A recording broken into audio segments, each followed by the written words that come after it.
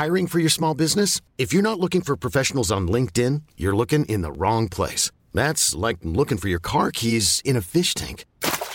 LinkedIn helps you hire professionals you can't find anywhere else, even those who aren't actively searching for a new job but might be open to the perfect role. In a given month, over 70% of LinkedIn users don't even visit other leading job sites. So start looking in the right place. With LinkedIn, you can hire professionals like a professional. Post your free job on linkedin.com/achieve today. Hold up. What was that? Boring. No flavor. That was as bad as those leftovers you ate all week. Keke Palmer here. And it's time to say hello to something fresh and guilt-free. Hello Fresh. Jazz up dinner with pecan-crusted chicken or garlic butter shrimp scampi. Now that's music to my mouth. Hello Fresh. Let's get this dinner party started. Discover all the delicious possibilities at hellofresh.com. If you're looking for plump lips that last, you need to know about Juvederm lip fillers. With Juvederm Volbella XC and Juvederm Ultra XC, your lip look, whether it's subtle or bold, can last up to 1 full year with optimal treatment and no additional maintenance. Find a licensed specialist and see if it's right for you at Juvederm.com today. That's JUVEDERM.com. Add fullness to lips in adults over 21 with Juvederm Volbella XC or Juvederm Ultra XC. Do not use if you have severe allergies or a history of severe allergic reactions, or if you're allergic to lidocaine or the proteins used in Juvederm. Tell your doctor if you have a history of scarring or taking medicines that decrease the body's immune response or that can prolong bleeding. Common side effects include injection site redness, swelling, pain, tenderness, firmness, lumps, bumps, bruising, discoloration, or itching. As with all fillers, there's a rare risk of unintentional injection into a blood vessel, which can cause vision abnormalities, blindness, stroke, temporary scabs, or scarring. For full, important safety information, visit Juvederm.com. Hello, my name is Gary Mansfield, and this is the Ministry of Arts podcast, where each week I'll be speaking to a different artist. Although this week it's not an artist as such, but it is someone that's given thousands of artists the platform to sell and promote their work. I'm speaking to none other than the founder of the Other Art Fair, Ryan Stanier. Since opening his first art fair in November 2011, which is only just over 8 years ago, he has partnered with Saatchi Art, which is the world's leading platform for emerging artists to sell their work, which has enabled him in 2020 to have an astonishing 14 shows opening on the Other Art Fair calendar. But for a more detailed account of the Other Art Fairs past, present and what they've got coming in the future, come and hear it from the man himself, Mr. Ryan Stanier. But let's begin by banging these bongos.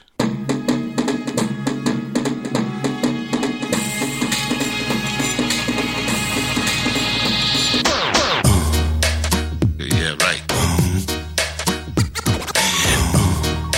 Crazy.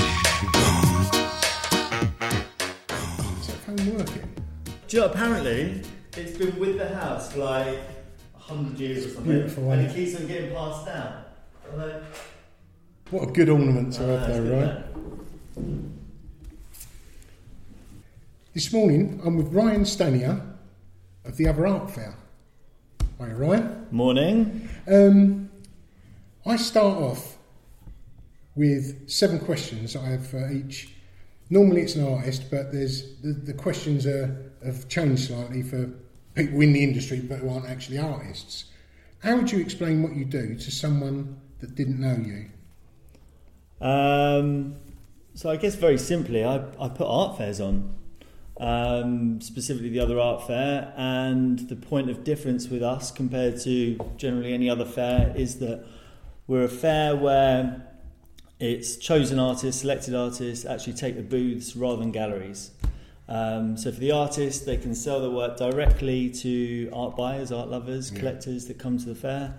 And for visitors, and the feedback that we get from visitors a lot is that they love meeting artists directly and having that conversation with them rather than through a gallerist. When did it start? So I started the fair back in 2011, back in November 2011.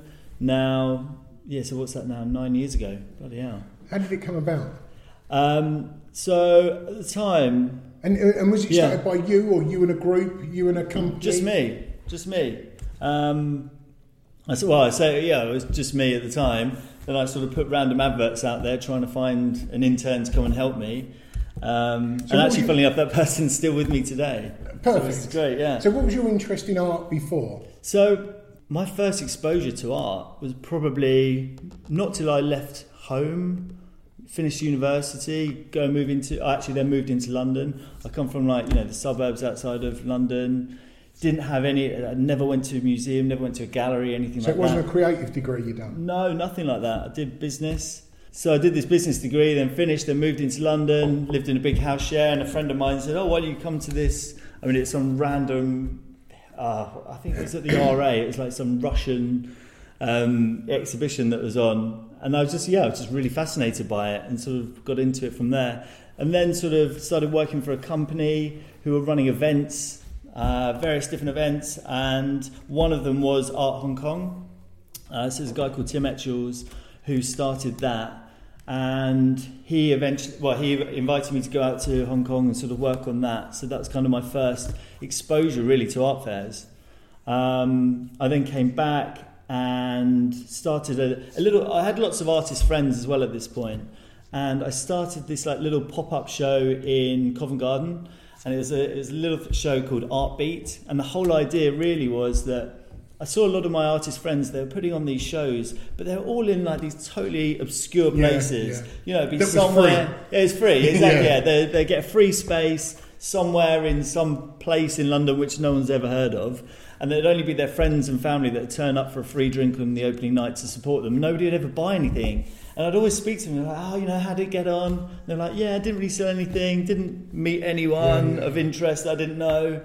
I always felt a bit saddened by that. So I was sort of trying to apply what I kind of knew but didn't really about business, I guess, and sort of found this space in Covent Garden, went out, negotiated it was a free space. So the whole idea was that it was in central London so we could invite people along. And I remember on the opening night, we had, it was just we invited lots of different gallerists along, because the whole idea was to get my artist friends in front of people in the art world. Not that I knew anybody or knew anything at this point. Anyway, long story short, it was meant to be on for 2 months, ended up going for 18 months, and just had a lot of fun doing it. But then I think I just missed the whole event world. Yeah. That's kind of my experience, that's what my interest is. And so I had this idea for doing a fair which was really for artists rather than, a gallerist fair. And had you been to many different art fairs before then? Yeah, I think, I mean, obviously I went to all the ones in London. Yeah. And I just think, and the one piece of advice which always sticks with me, which Tim Etchells told me at the time, was the key to the success of any art fair is knowing its positioning. So, knowing exactly what you stand for. Yeah. And I think that's why we're still here 9 years later. Mm. And, in that period of time, I've seen so many art fairs start and then they don't come back. Just because they're generic art fairs, you know? It's like everyone's starting an art fair, but it's like, what's your point of difference? Whereas I think we've been very clear in terms of what we stand for, our branding. And that's why we're still here. So I started it in June 2011, launched it in November 2011. And that was doing one a year. I think I went to then 2 a year. Anyway, now I'm doing 14 this year. Fucking hell, you've done 12 last year, didn't you? 12 last year and 14 this year. So I think we're running more art fairs than anyone else in the world, which is pretty good, yeah. So how did it go from you having the first one? Obviously that was presuming it was a success, the first one. Yeah. You obviously learnt something from the first, thought you could apply that to the second. You thought it had legs, if you like, that it could carry on. Yeah. When did it start noticeably changing? I remember there was I think there was a tipping point. And I think the tipping point was, and I hate to drop names, but I really think the tipping point was, we sort of had this idea of getting a guest artist involved. Because even at the beginning, I mean, talk about shoestring budgets. I mean, really everything was beg, borrow, and sometimes steal, right? Just to get the show up and running. I can tell so many stories around just before opening, the stand builders or the decorators, they disappear one night. Yeah. So I'm calling my mates at midnight saying, hey, can you come down to the show? We're opening, we've got artists coming at 9 o'clock in the morning. Can you come and help me paint from midnight to 4 a.m, get these stands painted? And really, we did that. So that's, I think I was trailed off a little bit. The tipping point. So, it was very much run like that. And I think so we had this idea of having like a guest artist. So, how do we create, like if we had a big name artist involved, how that would sort of elevate what we're doing, get a little bit more press. And I once wrote an email to Tracy Emin and I said, look, this is what we're doing. Would you be interested in getting involved? Anyway, she replied unbelievably. We had a meeting and she decided, she agreed to take this booth. So that was really the changing point, seeing her coming along. She was on the booth, she was manning it, she was chatting to people coming. She created this body of work that she was selling at the fair, just like every other artist. So I really feel like that was kind of the turning point for us. And I think that was 2013. I think it was around 13. And then did you invite someone every year after that? Yeah. I mean... Yeah, we did. We've worked with Gavin. We've had so many different guest artists now. Gavin Turk, the Connor Brothers, Martin Parr. So we've worked with all these different artists now. But we don't always have a guest artist. I mean, sometimes we do, sometimes we don't. Actually, Noel Fielding is going to be our guest artist in the upcoming fair. Yeah, good. You now have a selection committee. Yeah. Oh, presumably you always had a selection committee. Yeah. So the whole idea of the selection committee is to remove, it's not me choosing the artist. So how selection works is that any presumably it was at the start. No, because I didn't know, I'm not credible within the art world. And so I had to sort of bring together a group of people that would agree to select some artists, people that knew what they were talking about, right? And so we've always had the committee, and the whole idea is that artists can apply online. They get chosen by the committee. And every fair that we run, it's a whole new committee. So it's a whole new set of eyes looking at the artists. So nobody gets selected based on, what they've sold before or having done one of my mates or anything like that. That's kind of the whole idea behind it. And it's every fair. So 14 fairs this year, there'll be 14 selection committees. And that's all local. All over the world? Yeah, but local committees. Nice. So the whole idea is for every fair, it's meant to be for that city. So yes, we get lots of artists that will, they might come from Brooklyn to come do the London Fair, let's say.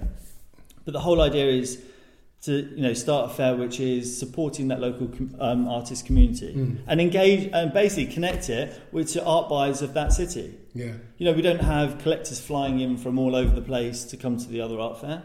It's people in the local city. And it helps the artists as well get to know new contacts, new artists. Exactly. And we talk to artists about, not only...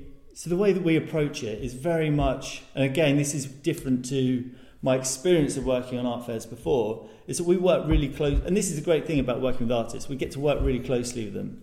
So it's not a case of... We're not in the business of selling booths. It's not just a case of going, hey, give us your money, 3.5 days at the fair, I'll see you later. We do workshops in the lead up to the fair, we do talks, we do all these handouts and all this stuff. Basically, we want to work with artists at the fair and help them sustain their practice afterwards. So we've got this partnership with Saatchi Art. So all the artists have their profiles on Saatchi Art. We use the data of everyone that comes to the fair to then help promote and try and sell artwork online throughout the year. I saw that. Did Saatchi Art acquire? Yeah. Okay. Well, no, not Saatchi Art. A company called Leaf Group, who are a tech company in LA. Okay. They own Saatchi Art. Okay. And they sort of saw what we were doing and just obviously thought it was a really good fit to what Saatchi Art are as a company. So they're the biggest online platform for independent artists. Arguably, we're the biggest in terms of art fairs. So it just gives sense, it just gives all those artists sort of an opportunity to show their work physically as well. When was your first interest in art? Probably when I left university. Probably when I moved into that house. And it was that move away from, let's call it a suburban way of living. Yeah. Where you have this closed sort of idea of the world. you know, if you don't have, I didn't have anyone taking me to a gallery or a museum or anything like that. And I think by moving into London, suddenly you're like, oh my God, this is what the world's about. Shit, look at all this stuff that's going on. I can't believe it. I thought my world revolved around, you know, my Citroen Saxo and going for nights out in Kingston, you know. Have you got like an artwork that you sort of reflect back to, you know, one that's got the strongest sort of emotional pull to you? Maybe the one that pops into my mind is there's an artist which I still work with today who's the first artwork that I ever sold, and that's maybe why, from Dan Hillier. Oh yeah. You know him. So I think it's called Mother and Child, and it's one of his sort of earlier works. Yeah. And I just always remember that artwork when asked that sort of question, just because it, you know, resonates so deeply with me. And it's nice that now I'm still working with him sort of all these years on. In 2018, you brought Kate Bryan in to do the Not 30%. Yeah. Beautiful little concept. And he had its own venue as well, didn't it? Yeah. Just across the road there. How did that come about? Was that something that got brought to you, or was it your concept? Well, I think obviously with the Me Too movement, a couple of years ago? Yeah, around about that time. It sort of obviously has shaken up every industry and made everyone look at what they're doing and equality and all that sort of thing. And I think it's something that I've always come from this position, and we always talk about it in the office, is this sort of idea of fairness. And even around the selection committees, the selection process is a good example of that. So when all the artists are selected, we don't know anything about them really. We know their artwork, we can read their artist statement, and really that's all we go on. So all the work is basically chosen based on the quality of the work rather than anything else. So with that in mind, and with the Me Too movement, we thought, okay, wouldn't it be interesting to see what percentage of artists that we work with are male and which ones are female? Yeah. So we looked at it over all the fairs that we've run. Now it's 43 art fairs we've run, and 52% of them were female. We're like, isn't that interesting? And then I started talking to Kate about this, and she said, well, why don't we do a show called Not 30%? Because never more than 30% of the time are female artists shown in galleries or museums. And it also, you know, just showcases, you know, sort of the fairness around the fair. It's kind of her idea, and just through us having a conversation. And so then we hired this additional venue and put it next to the other art fair and just sort of promoted it that way as a way of sort of showcasing this, like, Not 30%. But it worked really well there. Yeah. And the bit of artwork Sarah Maple done for it as well was pretty cool, wasn't it? Yeah, she's great.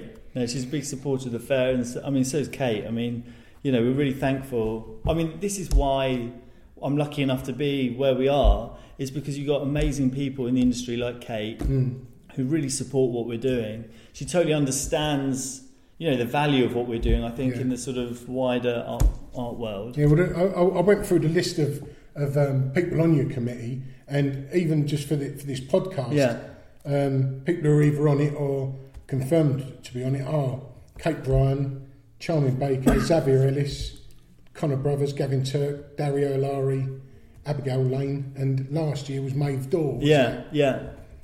I mean, thankfully, when you reach out to people now, they often say yes. So, you know, and nobody gets paid or anything like that to do it. So I really appreciate, you know, they're sort of spending their time to go through. Because, you know, now we get over 1,000 applications for each fair, in London at least. And it's a lot of work to go through, 140. So it's a lot of work to go through all these online pages, and, you know, it's a bit of a clunky old selection process system that we've got in place at the moment. So it does take a lot of time. You have a couple of shows per year, but they are quite different though, aren't they? I've noticed. Yeah. Well, I'm glad you say that, because we really put a lot of effort into things. What I hate, right? So I think, again, another reason why I started the fair, I hate when a fair's running, let's say, more than once a year. And every time you go, even if it's once a year, every time you go, you feel like you're at the same event. Photocopy of the last one. Exactly. And of course, like from maybe a branding agency would say, well, there's consistency with your brand and all this stuff. But I just think you always have to offer a different visitor experience every time. So we always try and move the stands around so it doesn't feel like you're walking up and down the same aisleways. We always have different features, different people in the selection committee, different artists. You know, just really try and mix it up each time. And last year you'd done something with it called the Greener Future. Yeah. I know I've just done one with Lauren Baker, just maybe a month or so before the last art fair, and walked in and saw that she was doing Letter to Mother Earth. Yeah. Because it was either just been in the Tate, or it was just going to it round about that time. Yeah, exactly. I think we had it afterwards. I think where we're lucky is that as a small organisation, and even though we've been acquired by Leaf Group, I mean, they really just believe in what we're doing. They say, look, guys, you carry on doing... They don't interfere with nothing. Don't interfere at all. Good. And they really just say, carry on doing, what you've been doing up until this point. Genuinely. And actually, so another interesting thing is that since when I started, Sophie Roberts, who started with me, well, it's Sophie Lucas now, she's since got married, but 9 years ago, she started with me on the fair as my intern, and she's still there. Nobody's ever left. Lovely. If they were making a lot of influence, then people wouldn't be happy. That says a lot, doesn't it? For the little structure you've got going on there, your family structure, as it were. Exactly. We call it Toe Family. It's funny. So just around Greener Future, I mean, each year or throughout the year, we'll be having conversations in the office about, what's important to us as people, what do we want to be doing as a business at the fair. Obviously, there's a lot of talk around climate change now and sustainability, and it's something that we're all individually passionate about. And I think we all need to be doing as much as we can to sort of better our own behavioural things, or whether it be at work. So the Greener Future is really simply looking at running an art fair, and generally events are pretty bad in terms of waste. So we're just looking at every aspect of what we're doing and just trying to be better in the way that we operate. So whether that's from doing no single-use plastics at any of our fairs now, reusing packaging for artists coming in, offsetting our carbon emissions when we get on a flight. I mean, just doing stuff like that. And it's an ongoing process. It's not like we're solving any major problems at the moment. It's just trying to better everything that we're doing. And highlighting it.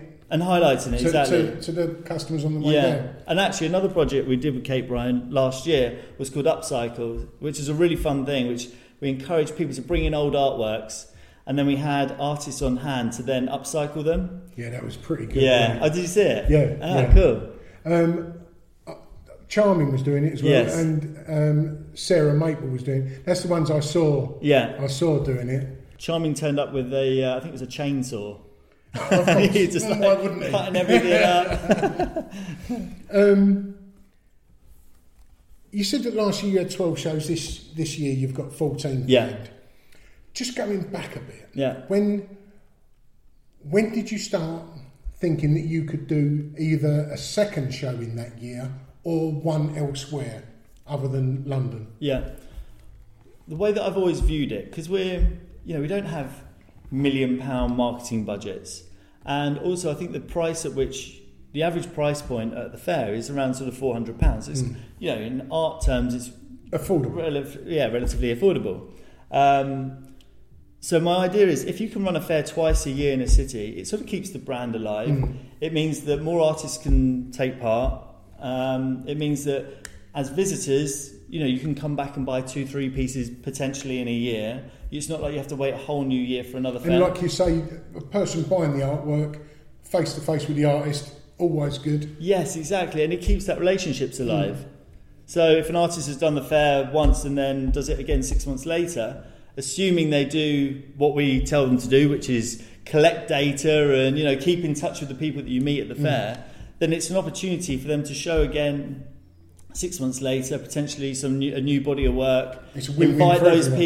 Invite those people along again to try and get them to buy more work. When did you do your first one outside of London, and where was it? Sydney. I think it was 2014. Obviously an English-speaking country. I had a few contacts there, and so really just went there. I mean, again, you just have to take this fearless approach of just going, I've never been to Australia, let's go there and put on an art fair. But also I could see, just through visiting, I could see there's really thriving artist communities there, but a lack of places of where to buy art. I mean, they've got at the time there's one art fair a year in the whole country, which is the Melbourne Art Fair. Now they've got Sydney Contemporary as well. But these are gallery shows, so for artists So- that aren't with a gallery. Going there from the other side of the world, Yeah. how did your first one go there? That was really good. It was actually at the top of a shopping centre. Nice. I think we were given the space for free, which is always handy to get you off the ground. And then I remember we had such huge interest that actually you had to get these escalators all the way up. I think the escalators broke, so everyone had to sort of walk up, and there's big queues around the building. So it was really well received from the day one. Yeah, and it's just gone on from there. I mean, Sydney's now twice a year as well. Nice. So Do you travel to? I try to go to all of them, yeah. I mean, I don't go to all the Australia ones now because also they coincide with London. Yeah. And obviously, I love going to the London fairs, and it's still my I know when we baby. first spoke, you was just either on your way or coming back from Dallas, wasn't you? Oh yeah. So we launched in Dallas this year, which is a real eye opener. Again, it felt like a similar sort of market to Sydney at the beginning, in the sense that there's only one art fair once a year there. Again, it's a big gallery fair. Yet there's a really great artist community there, and obviously it's close to Austin as well, loads of great artists. And there's also just a really passionate sort of art buying community. So people that, just interested in buying art, they don't necessarily go to galleries or, know what galleries to go to in order to buy art. And going around to these pockets of artists all around the globe, really. Yeah. But mainly, US, Australia. Do you see a difference in the contemporary art that's in that town or city compared to London and Sydney? Yeah, a little bit. Try not to speak too much about sort of cliches, but definitely if you're speaking quite broadly, I mean, definitely in LA, there seems to be like bigger painting, bigger colourful paintings. Going back to Australia, I feel like maybe it's because they don't have. I don't know if it's fair to say like they don't have the sort of baggage and of history in sort of as far back as like Europeans maybe. But their contemporary art, I mean, I see some of the work that's being created by young artists. It's really out there, really conceptual, like really challenging stuff. And also, what I find really cool is the fact that people come and buy that. Yeah. Whereas I think what I observe is like artists showing like that in London or some, across the US. I do think sometimes, like as an art buyer in the UK, let's say in London, you're slightly burdened with old ideas of things, right? Yeah. So if I'm going to buy something which I instinctively like and I've learnt about it and I like it and I want to buy it, I'm then have to deal with this idea of like, okay, so what are my friends going to think about if I hang that on my wall and I've got to talk about it? What does that mean about me? And all that, you sort of raise all these other questions. Connotations that come along with just buying a piece of art. No, exactly. Whereas I definitely think there's a fearless nature of people in Australia. They're like, I like that, and it's great, I think it's really cool, and so I'm going to have it. And that good though. Where do you go for inspiration or to relax? Or what do you do to relax? Good one. I'd like to hear my own answer on this because I don't think I relax ever. I guess on paper it would be I do a lot of yoga. I love yoga. Nice. That's quite a nice thing I like to do. Otherwise, just hanging out with my son. I mean, actually, I'm probably it's things where you're just completely present, and I think there's no better place than just being with your kid and just hanging out and just like making art with him. Or it's funny. I mean, he's far better. You've got some of your artworks. I know about here that I've knocked over. Your clay figures. Well, I pretended that they were my sons, but they're not. They're actually mine. His are actually a lot better than mine. Well, if there was 5 artists, past and present, what would your perfect group show be? Or if you could give a stall in your respect, if you could give a stall to 5 artists, who would you like to be a part? Well, I mean, I always enjoy working with. I mean, I've got so many artist friends now, and I think there's nothing more pleasurable in life than working, going to work every day and working with people that you really enjoy. And I mean, fortunately, we spoke about this sort of idea of TOEF family, and we all joke about it in the office, but it's really true. I mean, we all really get on well. You spend more time with your work colleagues than you do your girlfriend, for instance. Yeah, no, it's true, you do. So in terms of answering that question, I guess it'd be artists, that I really have historically enjoyed working with. I mean, obviously some names that come to mind. I mean, I love Charming Baker. He's such a great guy.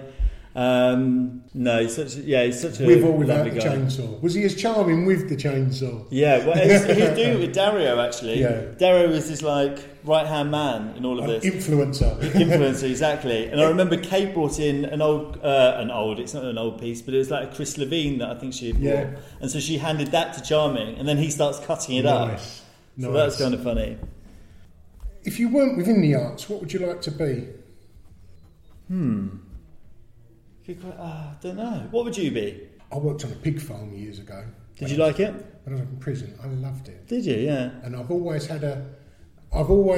thought that ideally a little small holding, Yeah. a few pigs, that would have been something I'd like to do. Yeah, nice.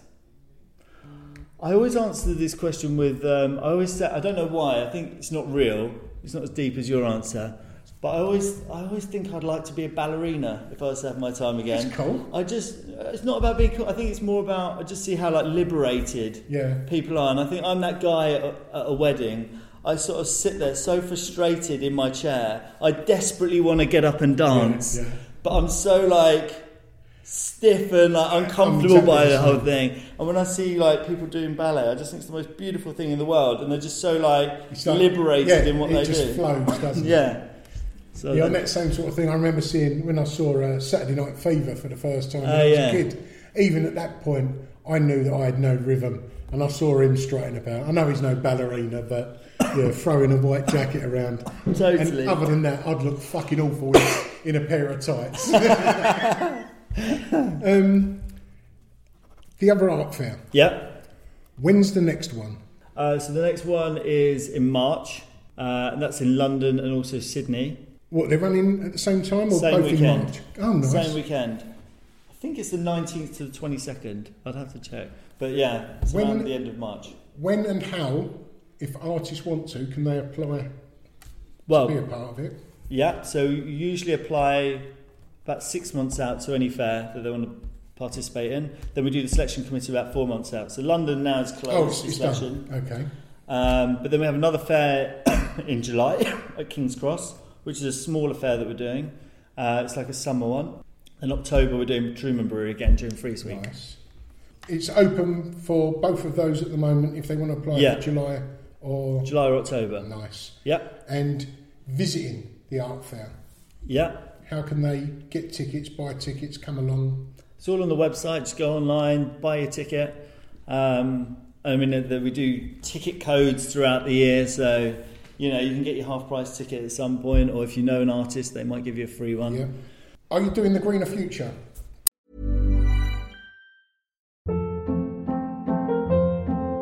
Hold up. What was that? Boring. No flavor. That was as bad as those leftovers you ate all week. Keke Palmer here, and it's time to say hello to something fresh and guilt-free. Hello Fresh. Jazz up dinner with pecan-crusted chicken or garlic butter shrimp scampi. Now that's music to my mouth. Hello Fresh. Let's get this dinner party started. Discover all the delicious possibilities at hellofresh.com.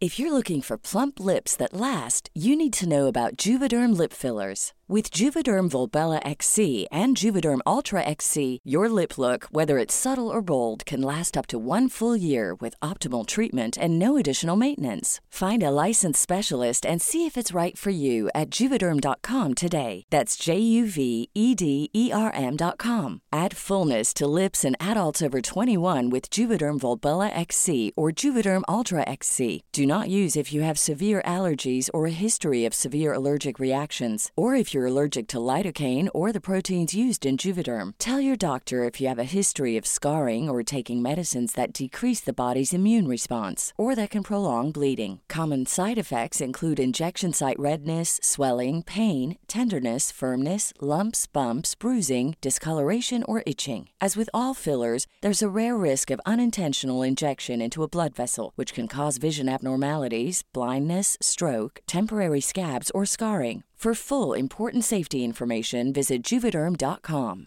Planning for your next trip?